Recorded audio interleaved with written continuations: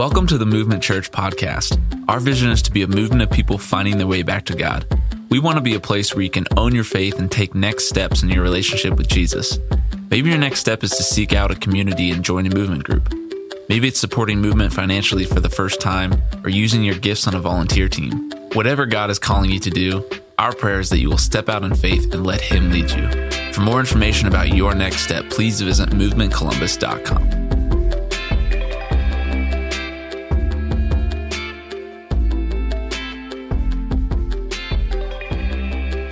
All right, we are going to be in Psalm 63.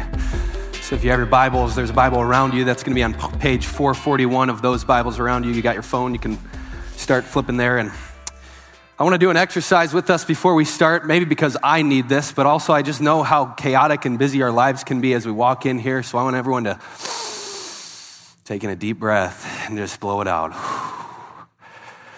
This is a space where we can come in and be in the love and presence of Jesus and receive His peace. And I hope that His word speaks to you this morning. So actually, let me tell you one thing that Jeremy told me not to forget like 5 times, and I just forgot it.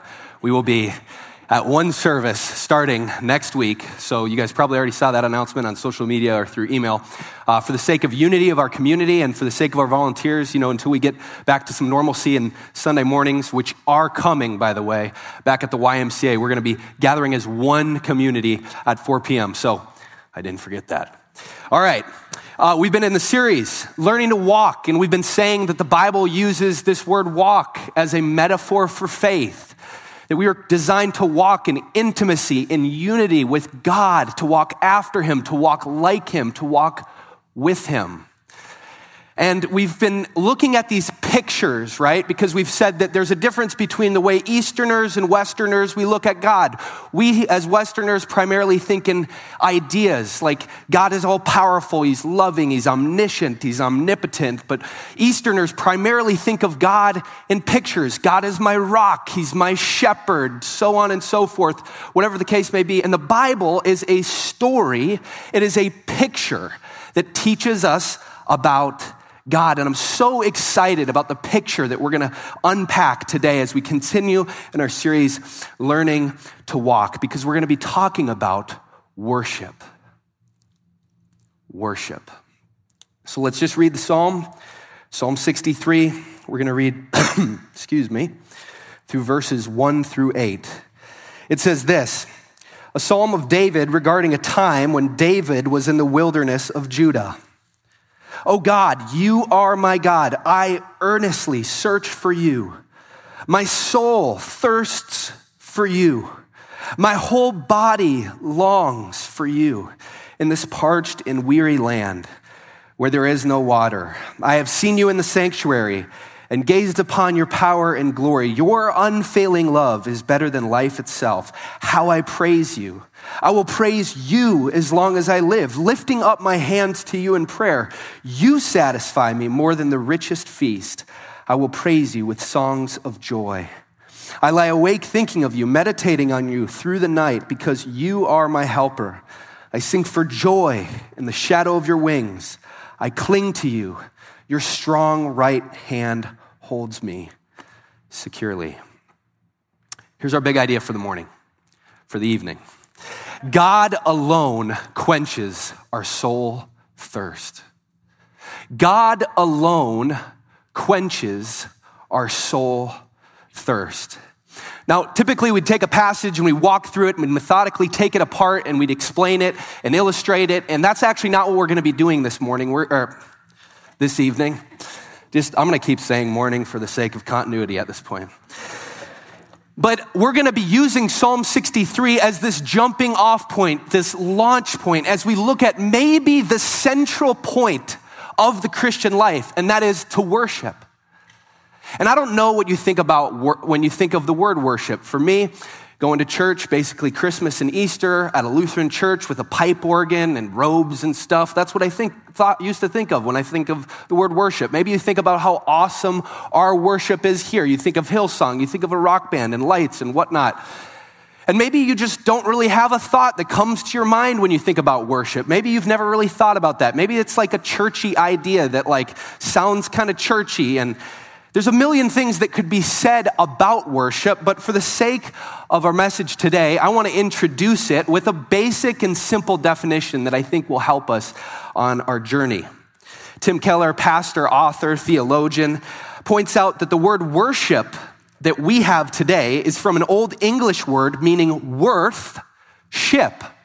Worth, ship. And so then he says that worship at its core is seeing what God is worth and then giving God what he is worth. Seeing what God is worth and then giving God what he is worth. Now, I love this definition because it gives us a whole lot of freedom as to the different forms that worship would take in our lives, because the reality is worship extends far beyond a Sunday evening, but it involves every single part of us. In the beginning, before sin entered the world, Adam and Eve saw what God was worth, and they gave him what he was worth, their obedience. They saw what he was worth, and they gave him what he was worth.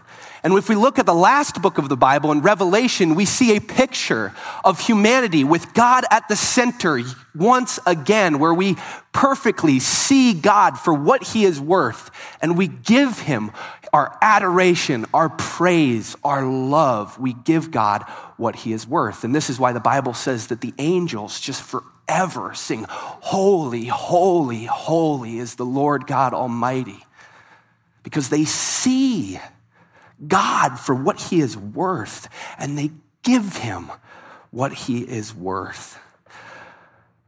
And throughout the Bible, we get these glimpses of these imperfect people truly worshiping. And today we get to turn to a Psalm of David to see what that worship looks like. And the context of this psalm only makes it come alive and make it sweeter even more. The editor of the psalm begins by saying a psalm of David regarding a time when David was in the wilderness of Judah. Now, why is David in the wilderness? They don't know for sure, but a very good guess would be that this psalm was written shortly after what we talked about last week. Don, one of our elders, preached on David and Goliath in 1 Samuel 17. David, this young shepherd boy, has this meteoric rise as he slays Goliath, and then the Israelites rout the Philistines. And so Saul, the king of Israel, who's incredibly handsome and tall and powerful from a worldly perspective, brings David under his wing, and he ascends to being commander of one of Israel's army. But then David, he starts winning these battles, and he starts getting too much credit in Saul's eyes. And so Saul becomes incredibly jealous. And he becomes so jealous at one point that David has to flee into the Judean wilderness because Saul so hates David now that he brings 3,000 men out to kill him. And so David is in the desert. He's in the barren wasteland. He goes from having everything to having nothing. And now think about David's reality when he writes this psalm. He's being hunted. Saul has went from his greatest cheerleader to his greatest enemy. He's in the desert. He has no water. He's thirsty. He also doesn't have enough food. On top of that, he misses his bed.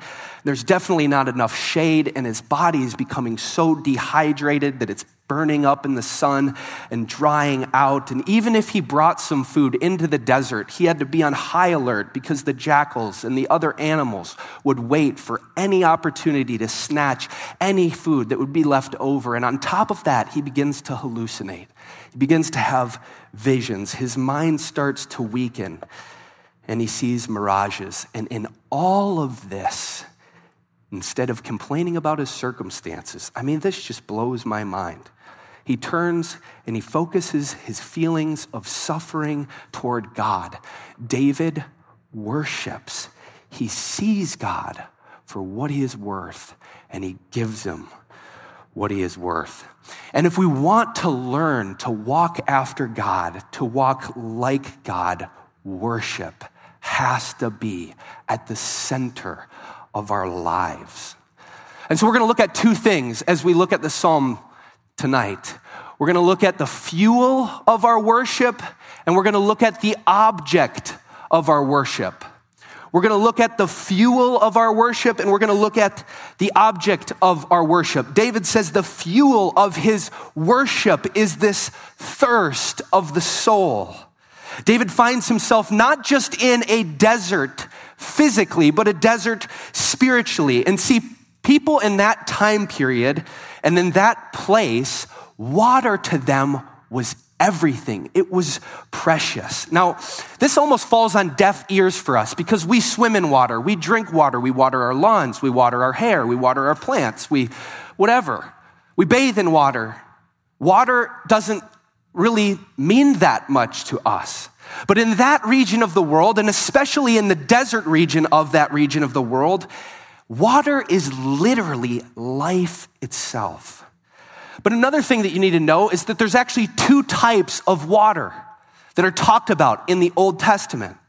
There's dead water stored in cisterns or other receptacles. When I think about this, I think about when I was a kid and I'd play soccer and I'd fill up my water bottle at home and I'd toss it in the grass when I get to the game. And you all know what happens throughout the game, right? It just cooks and bakes in the sun.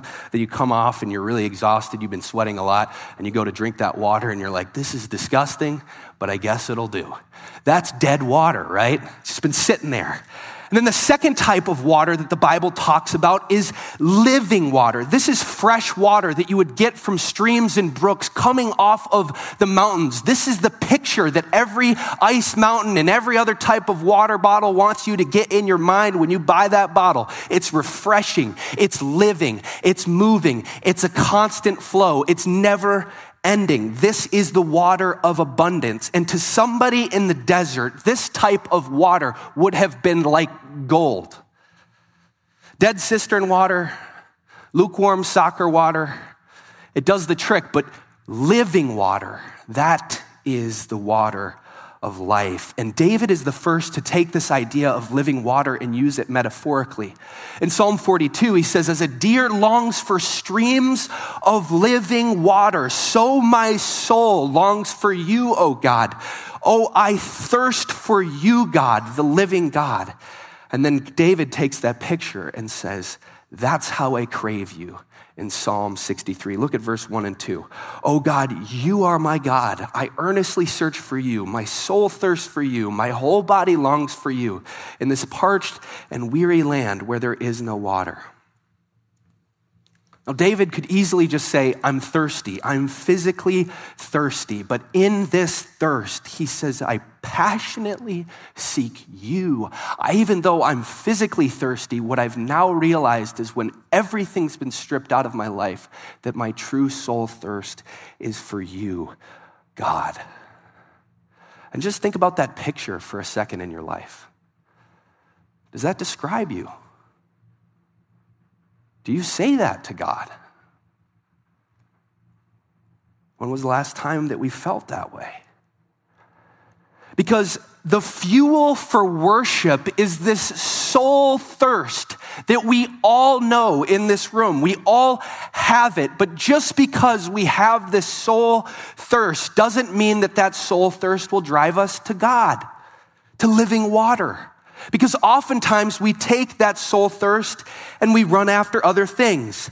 Listen to these words from the prophet Jeremiah. Jeremiah takes what David uses metaphorically and he uses it literally. He says this, my people have committed two sins. They have forsaken me, the spring of living water, and they've dug their own cisterns, broken cisterns that cannot hold water. See what I'm talking about? These pictures. I love these pictures. And God tells Jeremiah, I am that living water. And not only have you forsaken me, but you have settled for broken cistern water, lukewarm, backwash soccer water. And if that doesn't describe the world that we live in right now, I don't know what does. Because I truly believe that a good chunk, if not the majority of our problems in life, stem from misidentifying the solution to our soul thirst. Listen to these words from Cornelius Plantinga. He says this, human desire, deep and restless and seemingly unfulfillable, keeps stuffing itself with finite goods, but these cannot satisfy. If we try to fill our hearts with anything besides the God of the universe, listen to this, we find that we are overfed but undernourished, and we find that day by day, week by week, year by year, we are thinning out to a mere outline of a human being.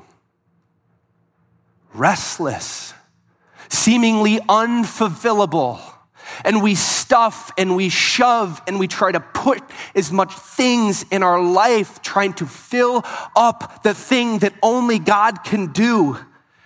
And I love that picture. We're overfed but undernourished. If that doesn't explain or give us an idea of Americans, I mean, that's just us. We all have a thirsty soul, and we will worship. But the only thing that will quench our thirst is if we worship the right things. Because in the words of Jeremiah, the broken cisterns of our lives, they're leaky. We leak.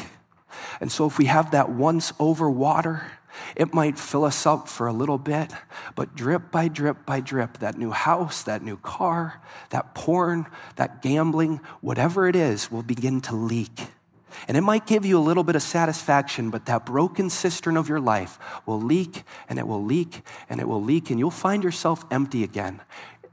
So what do we need? We need a constant flow for that leaky life. We need living water that is constantly flowing in so that we are never empty.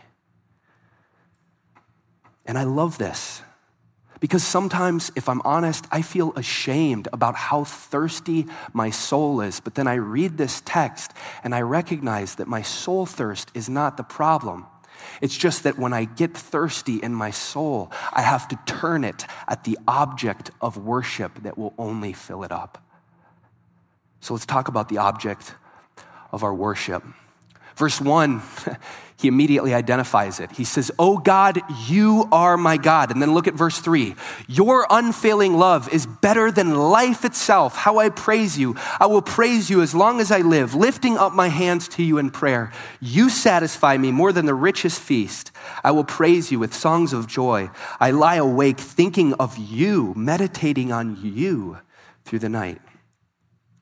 David says, I can do without life, but I can't do life without the one whose love is greater than life. God has become the object of David's worship. And I know what you're thinking. Well, David, he's like this man after God's own heart. Like, this is a little bit foreign to us. I'm just a mere mortal. This is King David in the Bible. And so he must have always felt like this. But David actually doesn't always feel this way. And whether this is before or after this event, it doesn't matter. It still illustrates the same point. But David knows better than anyone what it's like to chase after things that leak out of his life to be satisfied. David is king. He's comfortable. He has a palace. He's got all the food in the world. He's got whatever he wants. And one of his best friends has a wife that he gets a liking to. And David, seeking to fill up the broken cistern of his life, does a thing that he would never imagine doing. And David sleeps with his friend's wife, Bathsheba. He commits adultery. And he's so ashamed and so unfulfilled that he goes and seeks to now get his best friend killed so he doesn't have to deal with the shame in his life. And so first, the broken cistern of his life tries to hold sexual sin and doesn't do it. And then he tries to erase the sin out of his life by just killing off his friend, and that doesn't work either. And God wasn't the object of David's worship in those moments. But here's a David who's been stripped of all of his wealth, all of his prestige, and he goes, finally I can see that in this desert, in this weary land, that you alone, God, can quench my soul thirst. Not sex, not money, not fame, not even being king of Israel, but you alone. This is biblical worship. And see, that begs the question, what are the broken cisterns in our life? What is the object of our worship? Because worship is one of the central pillars of the Christian life. It's seeing God for what he is worth and then giving God what he is worth. But whether you worship God or you worship something else, you will worship. And if you worship something else, the Bible calls that idolatry. And then idolatry could be defined as seeing something other than God as worth more than God and giving that thing what God is worth. Idolatry is seeing something other than God, usually something God has created, as more worth than God and giving that thing what God is worth. Can we do a little bit of heart surgery? This is for me as well. We're going to look at the 4 major broken cisterns in our culture today. The 4 root idols that most of these idols come out of. And it's this: power, control, comfort, and approval. Power, control, comfort, and approval. That almost everything that we worship that isn't God can be stemmed back into power, comfort, control, and approval. Maybe you worship power. Reflect as I talk about these things, because these ones just hit me like a ton of bricks this week. If your worth in life stems from your influence and recognition, if you find your identity in your influence and recognition in the world, you might worship power. Is your greatest fear being humiliated? Do you struggle with anger when you're disrespected? For wives and husbands, is it hard for you to respect your spouse when they disagree with you? Do you need to be the one in control? Do you need to take credit for the work that you do and be recognized for it? Maybe you worship power. Or maybe you worship control. If you are only happy when things go according to your plans, no amen from my wife, and your desires, you might worship control. Do you get fearful when your plans start going another way? Have you ever been thrown into a depression because a certain project hits a hiccup or you get a bad grade on a test and that threatens your academic aspirations? Do you have a struggle submitting to authority? Many times this idol can disguise itself in the people that are most organized and put together and on top of things in our culture. But if things don't go according to that organization and that disrupts the joy in your life, you might need to ask yourself, do I struggle with a control idol? Maybe you worship comfort. Now, we're all in this one because I feel like every American falls into this category. This one could be defined as not being content unless we have free access to a certain comfort in our life. This was David's sin. Do you have a tendency to avoid conflict or difficult situations? Do you turn to Netflix, porn, alcohol, gambling, online shopping, or whatever to numb bad circumstances in your life or to find comfort instead of relying on God? When anxious, do you look towards escapist behaviors? Is your motivation to earn money, to work hard, to get married, simply to secure an easy and comfortable future? You might worship comfort. And lastly, maybe you worship approval. I worship all 4 of these sometimes, so I'm not doing good. 4 for 4. What people think about me is the most important part of my life. Maybe you're a social chameleon. You got to blend into every social situation so that you can please everybody. Maybe you live for likes and for clicks and for comments. Maybe you feel unloved or unlovable because you're single. Maybe the greatest joy is other people complimenting you, and when those same people are critical of you, it spins you into a spiral. Maybe you live exhausted, constantly trying to keep everyone around you happy because you're a people pleaser, not for them, but for you. If so, you may worship approval. Power, control, comfort, approval. What is at the center of our worship? And as we close, I want to quickly look at an example of Jesus addressing a root idol of the heart. This is an encounter between Jesus and the Samaritan woman. If you've been following Jesus for some time, you know the story. If you don't, I'm going to try to unpack it for us, but it's in John's gospel. And it's this middle of a hot day. The disciples are off, and Jesus is in the town of Sychar, which is a Samaritan village, and the Jews and the Samaritans don't really associate with each other. And Jesus walks up to this woman who's drawing water from the town well. And Jesus says to the woman, "Will you give me a drink?" And the Samaritan woman says to him, "You're a Jew, I'm a Samaritan. We don't associate with each other. By the way, I'm a woman. Why are you talking to me?" And Jesus replied, verse 10, "If you knew the gift that God has for you, and you knew who you were speaking to, you would ask me, and I would give you living water." "But sir, you don't have a rope or a bucket," she said, "and the well is very deep. Where would I get this living water? And besides, do you think that you're greater than our ancestor Jacob, who gave us this well? How can you offer better water than he and his sons and his animals enjoyed?" And Jesus replied, "Anyone who drinks this water will soon become thirsty again. But those who drink the water I give them will never be thirsty again, because it will become a fresh and bubbling spring within them, giving them eternal life." And the woman said to him, "Give me this water. I want this water." And he told her, this is where he confronts her sin, "Go get your husband." And she says, "I don't have a husband." And Jesus says, "Yeah, the guy that you're with right now, he's not your husband. And you've had 5 husbands before him." Do you see what Jesus is doing? The story goes on, but that's all you need to know. And then Jesus says, the Samaritan woman comes up to him and she goes, "I've heard that people worship on some mountain in Jerusalem." And Jesus goes, "Because you've seen me, you've met me, you know that we worship only in spirit and truth."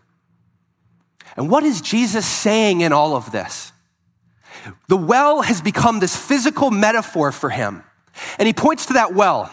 And he goes, "You've been going to this well over and over and over again, and you need to keep drawing water, but I can give you water that will never end. It will be a spring that wells up into eternal life in your life." And then he goes, "Go get your husband." She goes, "Well, I don't have a husband."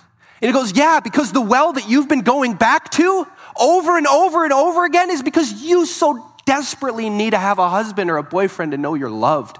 But if you love me, you won't need to keep seeking and seeking out love in the wrong places." Not, having a husband was not the problem, but going after one, after another.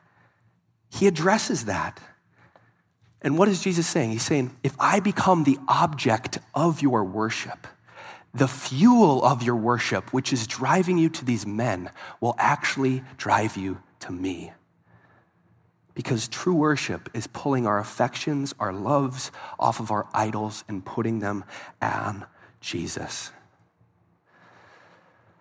Try this.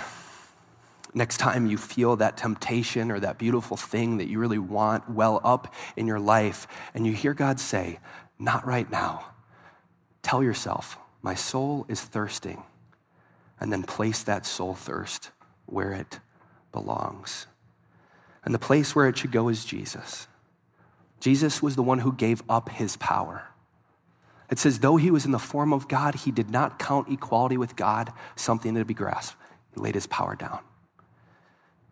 Jesus was the one who gave up his earthly comforts. He had no home. He wasn't rich. He lived a simple life. Jesus was the one that gave up approval. People hated him. They flogged him. They beat him. They murdered him. They spit on him. They mocked him. And Jesus, he was the one that gave up control. He said, "Lord, take this cup from me, but not my will, your will be done." And then when he was on the cross, he said, "Lord, into your hands I commit my spirit." And he laid down control. And this is the same Jesus who on the cross cried, "I thirst. I'm thirsty," so that you and me would never be thirsty again. He became thirsty. And he lives right now because he smashed the grave and he killed sin and he rose again and he's living right now. He's here right now. He lives in every single person in this room that calls themselves a Christian so that we might worship in spirit and in truth, which means that worship just smashes out of these walls and into our lives throughout the week. It doesn't stay just here. And when we do that, the soul satisfaction that we cultivate in our lives with a life of worship will be never ending, constantly flowing. And as Jesus gushes into our lives, he will gush out and we will love people like Jesus. We will live like Jesus. Because the things that's now leaking is not greed, it's not lust, it's Jesus. God alone quenches our soul thirst. God alone quenches our soul thirst. And David says, I can do without life, but I can't do life without the one whose love is better than life. Do you know that love that is better than life? Do you know it personally? If you don't know that love, you don't know life. Seek it with everything that you have until you find it. Let's pray.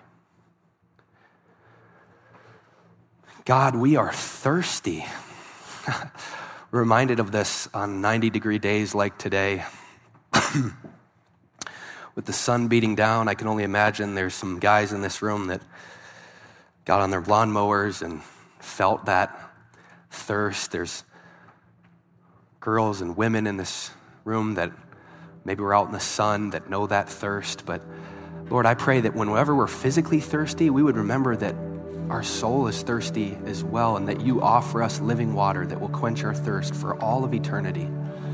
God, we love you, and we know that we fall short. We know that we worship idols, and we don't always worship you. But you are so gentle with us as we looked at the woman at the well with you. You're so gentle. You just say, this is what you've been chasing after, but I am living water. You can come and drink from me. So I pray that we would go there. We would go to the spring of living water. We would go to you, Lord, when our soul is thirsty, and that we would abandon all of those things that just leak out of our lives. We love you, Jesus. Thank you for the cross. Thank you for the resurrection, and thank you for your unending love for us. We pray these things in Christ's name. Amen. Thanks for listening to the Movement Church podcast. Our vision is to be a movement of people finding their way back to God. We hope wherever you are, this message encourages you to take the next step in your relationship with Jesus. For more information about Movement Church, including attending a worship experience, getting connected, or to give online, please visit movementcolumbus.com.